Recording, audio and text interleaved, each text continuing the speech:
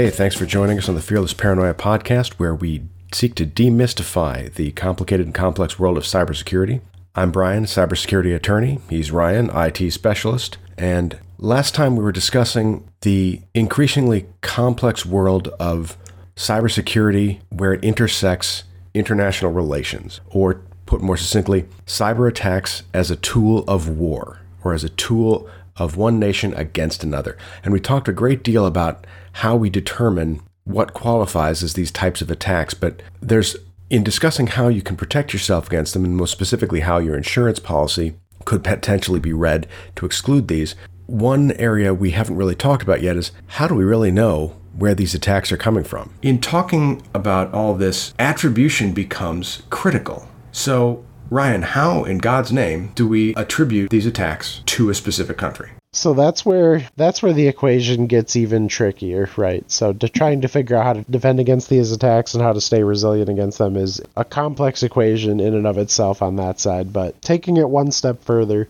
and trying to find the purpose behind the attacks and then being able to positively attribute to who the actor is, in some cases can be relatively straightforward and easy. As the years have gone by and the attack chains have gotten to be more and more complex, the desire to stay quiet or to cover their tracks has become more actively built into the attack chain itself. I have, in some of my experiences doing some incident response, have seen actors that have done their best to cover their tracks right at the initial indicators of compromise. So first exploit of a system in through a perimeter, first thing they do is gain persistence by trying to move to other systems and build up some strong footholds, and then go back and do their best to scrub logs and clear their tracks, not only to cover the way that they made their way in, but to cover where they went from there. You know, it's equivalent to like trying to throw someone off of your path by walking through the desert. You're leaving obvious foot tracks, so you start to kind of walk in circles in different places and around different features and things to do your best to try and throw them off of your scent. It's very similar, just in a digital fashion. So starting the attribution process is as complex as digging through the data itself. So it's really trying to find some sort of evidence of some piece of the puzzle. And you really have to start with just finding a piece of the puzzle. And from there, you start to work backwards. And so whether that piece of the puzzle is the encryption of files on a certain file share, or the location of a web shell or another persistence mechanism, whatever it was that triggered the start of the response, the investigation, you start working your way backwards and start to look for, okay, so we found out we have a file share that started getting encrypted at midnight on a particular day. Okay, so you start looking at the logs and go midnight backwards and start to say, okay, where did the last connections prior to the start of this incident come from? And you start to track those pieces backwards until you eventually find the initial indicator of compromise, right? The initial method of breaching the perimeter, or the initial method of starting the persistence. How did they first get into the system? And from there, you have to really start kind of pivoting then from, now that you've got your IOCs figured out, you have to kind of work back towards another common acronym in the industry, which is TTP, which is your tactics, your techniques, your procedures. How different ransomware gangs, different groups, different threat actors use different tools, different means, and different ways to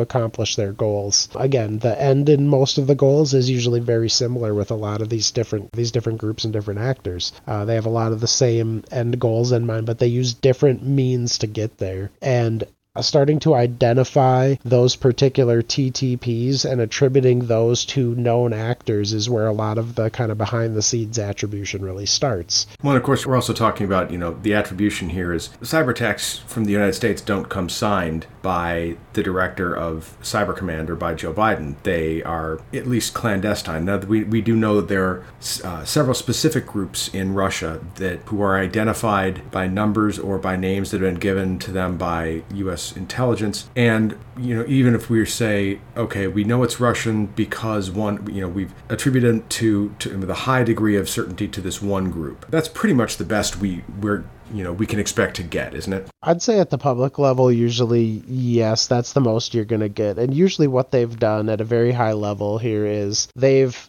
again, they've identified the TTPs that they see, and they've tried to correlate those with other activity that they've already attributed previously to these particular threat actors. There's not so many advanced threat actors out there in the world that it's not, it's really challenging to classify them. For the most part, the really funded, really effective threat actors are very few. They change allegiances and makeups and architectures frequently, and some of that is just by the nature of their business model. Some of that is for obfuscation behind the scenes every so often. So like Conti right now just ended up getting basically broken apart from the inside. A lot of their chat logs and everything were all dumped. So as a whole, they did their best to effectively reorganize really quick and redeploy and continue their activities. And now they've gotten to the point where I think they've made the decision, really, it looks like, to kind of splinter and scatter, which will make them much more challenging to really kind of track down individually, because now instead of watching one really large target that has a lot of common assets and common architecture, you're now tracking small splinter cells effectively of this once larger group that will be employing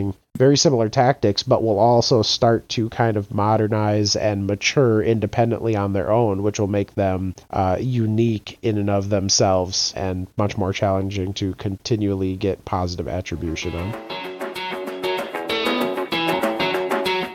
You're listening to the Fearless Paranoia Podcast. We're here to help make the complex language of cybersecurity understandable. So if there are topics or issues that you'd like Ryan and I to break down in an episode, send us an email at info@fearlessparanoia.com or reach out to us on Facebook or Twitter.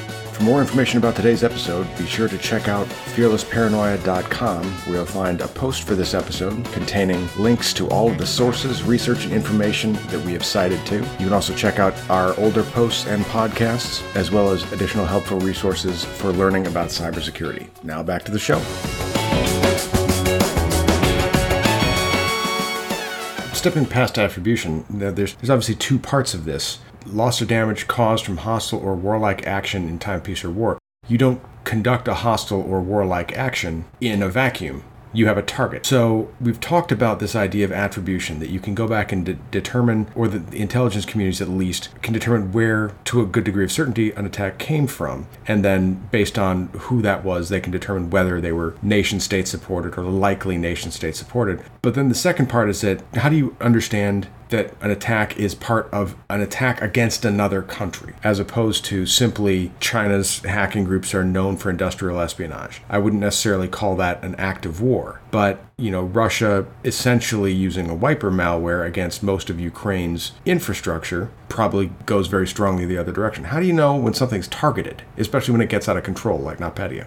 So I think you really kind of have to look at what the initial intended scope is. And again, a lot of it gets very speculative when you look at it, but you look at where the focus of the efforts are. And so it became very clear that in the case of NotPetya, they started with, I believe it was a Ukrainian-based tax software was kind of one of the initial methods of compromise. So again, they're taking something that seems like it's a very regional, very specific type tool that would be utilized in a very general region, and that's what makes it attractive for them, because it looked as though it's the type of delivery mechanism that would be very effective against the target that they're going at, but be very ineffective beyond that, because the use of it probably diminishes greatly once you leave the borders of Ukraine, just by the fact that the software is very, it was very nation specific in its nature.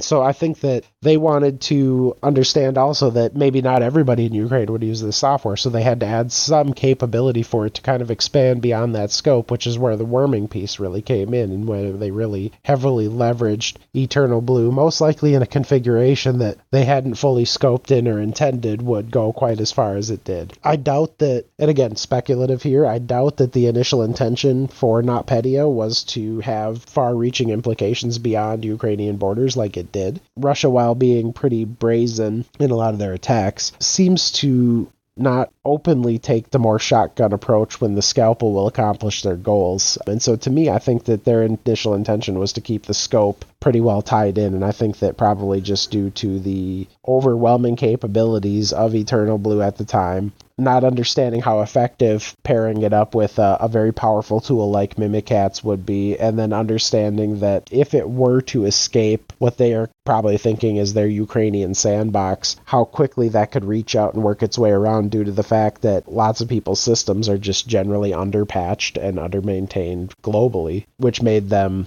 exploitable by Eternal Blue. They unleashed it partly because they probably didn't care if it spread too far beyond, but it definitely, I think, got past the initial scope and probably was a little bit more aggressive than they would have otherwise intended. But again, it just shows you that when you harness these really powerful cyber tools in the hands of people that didn't create them probably initially and didn't understand the initial scope of them, how quickly those tools can get out of hand and become much more impactful. You're listening to the Fearless Paranoia Podcast. For more information on keeping yourself, your family, and your company protected against cyber threats, check out the Resilience Cybersecurity and Data Privacy blog at www.resiliencecybersecurity.com. If you're enjoying this podcast, please like and subscribe using any of your favorite podcast platforms. It really is a stark, way of looking at things. WannaCry and NotPetya end up becoming two excellent examples of what has been determined or where attribution has found that they are state-sponsored viruses. They were created largely by or with the support of a nation state and employed for that nation's purpose. Now, the difference, other than the technical differences, is that NotPetya seems to be one that was intended to hit one specific target, Ukraine. WannaCry was kind of more of a general, or at least, it was not specifically targeted at another nation. So it's going to be interesting to see how insurance policies change their approach to this. But one thing is absolutely clear. You cannot purchase cyber liability insurance or any insurance policy that has some sort of cyber liability protection without a full reading and understanding of the terms that it lists. Based on the agreement that you have, if you have the same language that Merck Pharmaceuticals had, you would have coverage for both of these. However, there are policies that the terms themselves may exclude cyber attacks that are launched by one nation against another.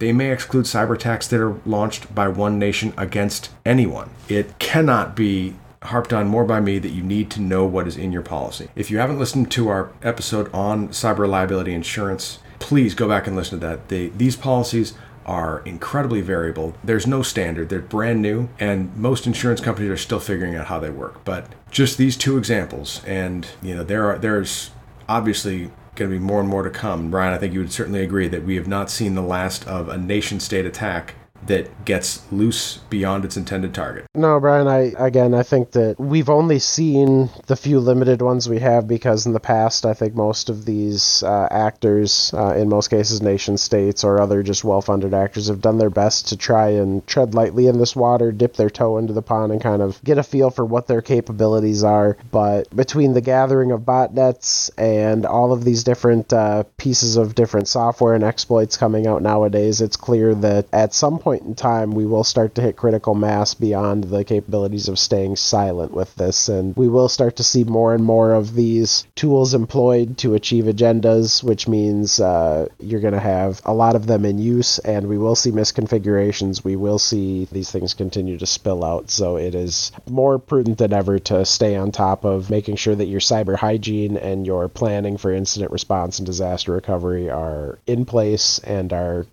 modern and maintained, so that when these new things happen, not if, but when these things start to happen, that you are not only making sure you're protected to the best of your ability against them, but that when they do get past your defenses, that you are able to recover from them, you're covered from a liability standpoint, and that you're able to effectively get your business running again. Well, if you're not too depressed, we hope you tune into our next episode of Fearless Paranoia. We're trying to help you get ready for anything the worst that might come. The bottom line is the best way to recover is to be resilient in advance. So we're going to try to prepare you so you know what might be coming your way and so that you can best recover from it in the event that it happens. For Ryan, I am Brian, and we will see you next time. Thanks.